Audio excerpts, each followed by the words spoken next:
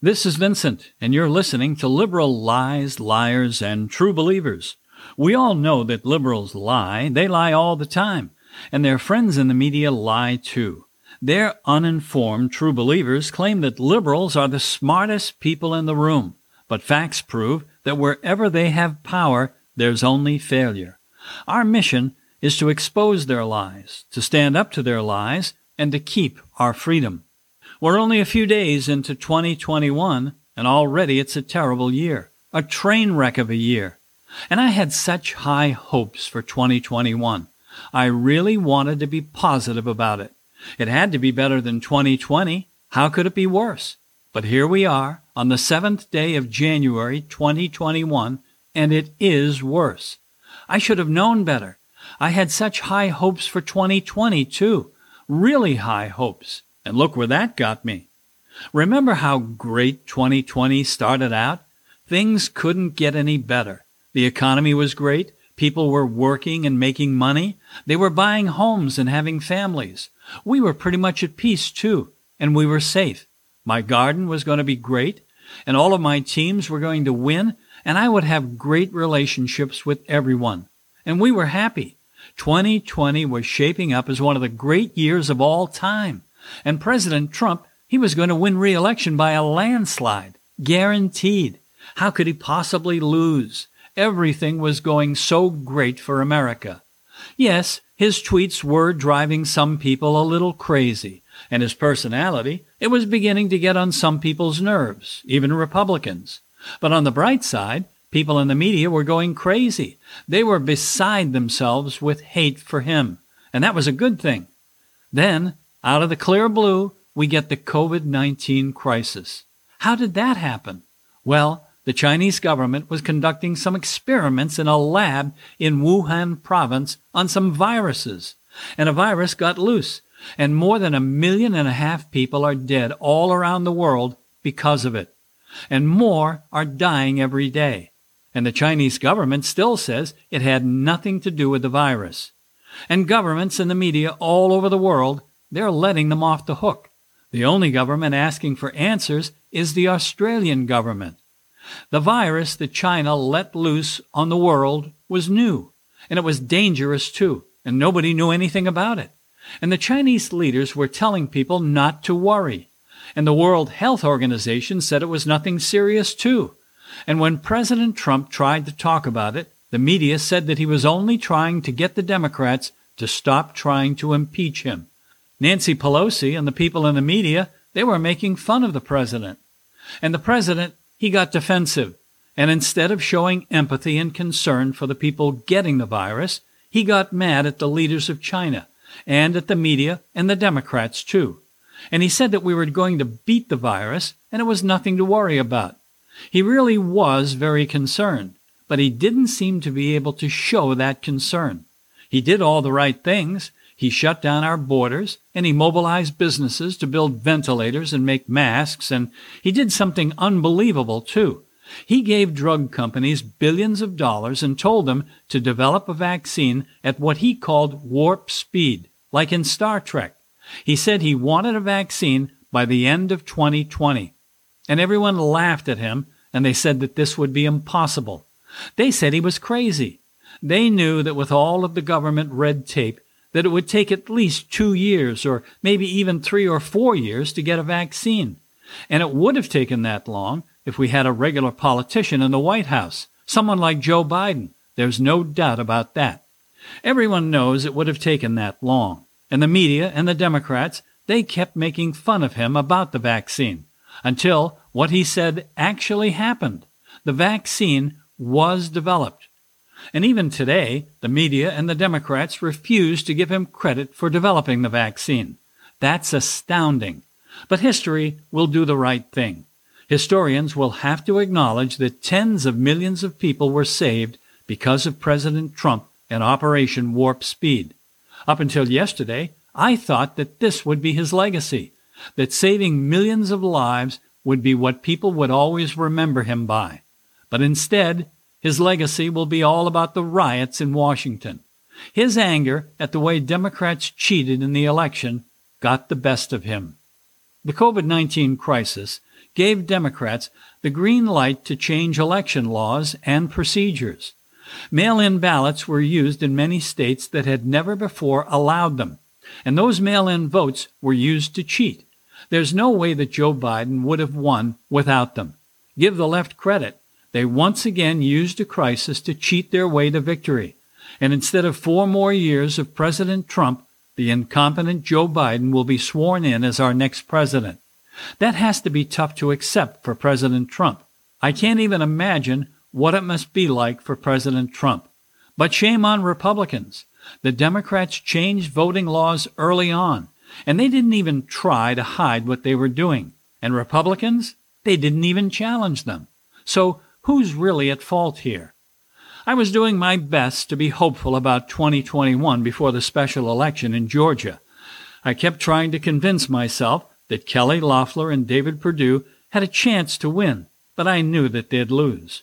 Both are terrible candidates. They can't speak, and they can't debate, and they don't inspire. Republicans have to find better candidates. But the way the party operates, it's so hard for candidates to get the financial support that they need to run a good campaign. When a Democrat runs for office, the unions and the special interests like Planned Parenthood and anti-gun groups give them lots of money to run their campaigns. That takes away a lot of pressure when you have a ready-made source of funding. When a Republican runs, nobody gives them any money. That puts them at a real disadvantage right off the bat. It discourages people from even trying to run. And in big races, like for the House and the Senate, the only people who can afford to run are rich people. That narrows the field considerably. You wind up with candidates like Perdue and Loeffler or Mitt Romney. They're generally bad communicators, and they're out of touch with regular people, too. But as bad as the Republican candidates were in Georgia, the 2 Democrats who won are far worse. They're radical leftists who say they want to change America, and the changes they want to make aren't good. I'll never understand people who are willing to vote away their freedom. And what happened in Washington yesterday is simply inexcusable. I never thought I'd see the day when Republicans would riot like that. They tried to take over the Capitol building. The Congress was meeting to certify the Electoral College vote, something they do every 4 years after an election. It's usually a pretty routine matter, but not yesterday. President Trump has been lobbying for the Republicans to challenge the results of the vote, and for Vice President Pence to reject the electoral vote and make states recount this vote, or even to make them vote all over again. What did he think was going to happen if states voted all over again? There still would have been mail-in ballots, and they would have been mailed to everybody, and that's what caused him to lose. There still would have been rampant ballot harvesting, which is illegal in many states, but that doesn't bother Democrats. And there still would have been millions of people who voted, millions of people who ordinarily wouldn't have voted at all if they had to go to the polls in person. The results wouldn't have changed, would they? So what was the point of yesterday? The president just had to have that big rally in Washington, a rally that ended in violence and tragedy, a rally that saw Air Force veteran Ashley Bobbitt lose her life. She was shot when protesters stormed the U.S. Capitol. The protesters made it into the building, and members of the Congress had to be evacuated. They even got into Nancy Pelosi's office. Eventually, the protests were broken up, and people went home, or to jail. Now we're waiting to find out who they are. Were the Trump supporters infiltrated by Antifa members or left-wing agitators? From the look of the people rioting, they were older than what we've seen mostly all summer in so many cities. It might be that they are mostly Republicans. But we'll have to look at who was arrested yesterday to sort that out. No matter who was responsible, there's never any excuse for something like that to happen. And of course, President Trump is getting all of the blame. Many people are calling for his immediate removal from office. They say that he incited a riot and was trying to take over the government by force. There are even people saying that the police let the rioters into the Capitol building to help them take over. Of course, the reasons for the riot are much deeper and far more complex than what the media are telling us. This is a time when we could really use a media that would report the truth. The truth would help, but don't hold your breath because we won't get it from them. Far from it. How can they be honest? For the past year, they've supported the violence from the left in so many American cities. They've cheered the burning and the looting and the violence against the police. And they've excused the violence as justified. Justified because there's no social justice in America. Because America is a racist country where unarmed minorities are routinely shot down by the police. A place where systematic racism, which is a term invented to incite riots and violence, keeps minorities from ever achieving success. The media and the Democrats have supported these terrible lies. Lies that, when believed by people, can only lead to violence. So how can they now start telling the truth about the reasons for what happened yesterday? The simple answer is they can't. And that's another tragedy. I'm afraid that if our media doesn't start to tell the truth very soon, what happened yesterday could become commonplace. All of a sudden, our media is shocked at violence. It must end, they cry. It's an assault on our beloved Constitution, they shout. And we're supposed to take their outrage seriously. We have no reason to take them seriously, not unless they start being honest. And I'm not holding out much hope for that to happen. The biggest loser yesterday, though, besides Ashley Babbitt, is President Trump. Any chances of his being the candidate of the Republican Party in 2024 are gone. He's finished. He didn't understand just how angry the American people are when he gave that speech yesterday. He thought that people would listen to his speech, hear him say over and over that the election was stolen, and what? Not get angry as hell? And when he told all of those very angry people to march over to the Capitol building and let the Congress know just how angry they were, what did he think was going to happen?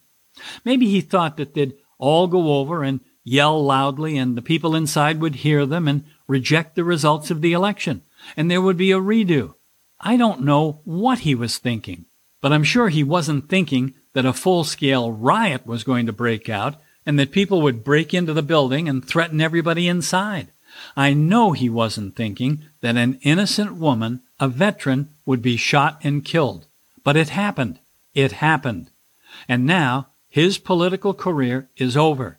And any potential political careers that his son or daughter might have had, they're over too. And I'm positive that that didn't enter his mind yesterday either, as he encouraged his supporters to march on the Capitol building and let the people inside know just how they felt.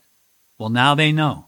I don't think that he knew just how frustrated and angry many Americans really are.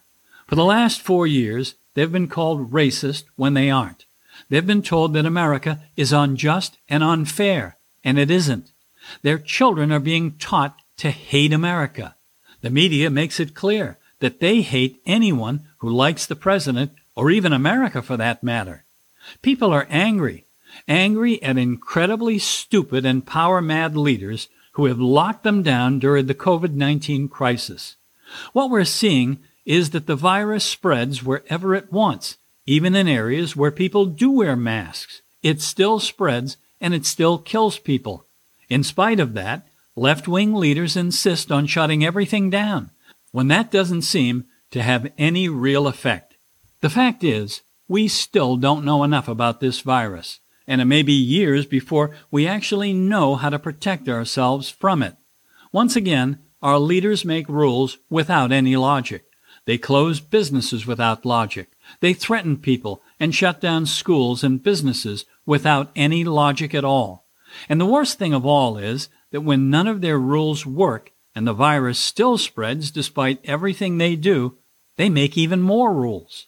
And they don't see what all of these lockdowns are doing to the mental health of people. And of course, what really makes people frustrated and angry is that these very same leaders refuse to follow their own rules. And people can see that this is always the way it is with the elites. They never have to follow the rules. Only we the people, have to follow them. And they wonder why people are mad. And now they're all calling for peace. They want everybody to get behind Joe Biden and unify, to love each other. But they're lying as usual. The left does not want peace and understanding. They demand unconditional surrender. They've already forgotten about all of the riots they supported over the summer, and now they want peace. They want us to believe that this riot has taught them a lesson. The mayor of Washington says that she's very angry and upset about what happened. But over the summer, when the radical left was rioting every night in her city and burning and looting, she was completely silent about it. They just don't get it at all. And maybe they never will. They can celebrate the end of President Trump all they want. But if they think that they've ended the movement, they're out of their minds. As long as their hypocrisy continues, and from what I'm seeing on television, it's as strong as ever, people are going to stay angry. 2021 sure isn't starting out the way I wanted it to, not by any stretch of the imagination. But it isn't over yet. And as strange as it might sound, maybe it'll get better. But if Democrats and Republicans don't start paying attention to the anger they saw yesterday, things will only get worse.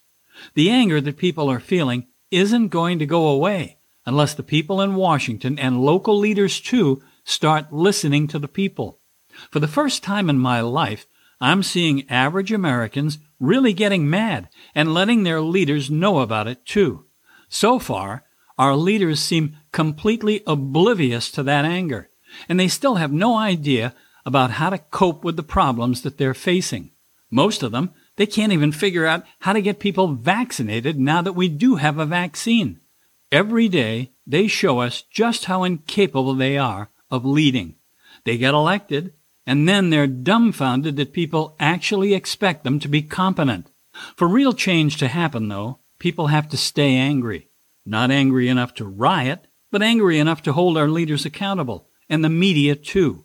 Our leaders count on the fact that our anger always goes away, and we forget about how bad they are, and then they go back to doing nothing. They're not listening to us. Donald Trump did listen, but he isn't going to be around anymore. So we have to make the people who are in office listen and to lead us in the right direction, not in circles, and not to a place where our voices will never be heard. If we learned anything about 2020, or from these first terrible days of 2021, I hope that we've at least learned that.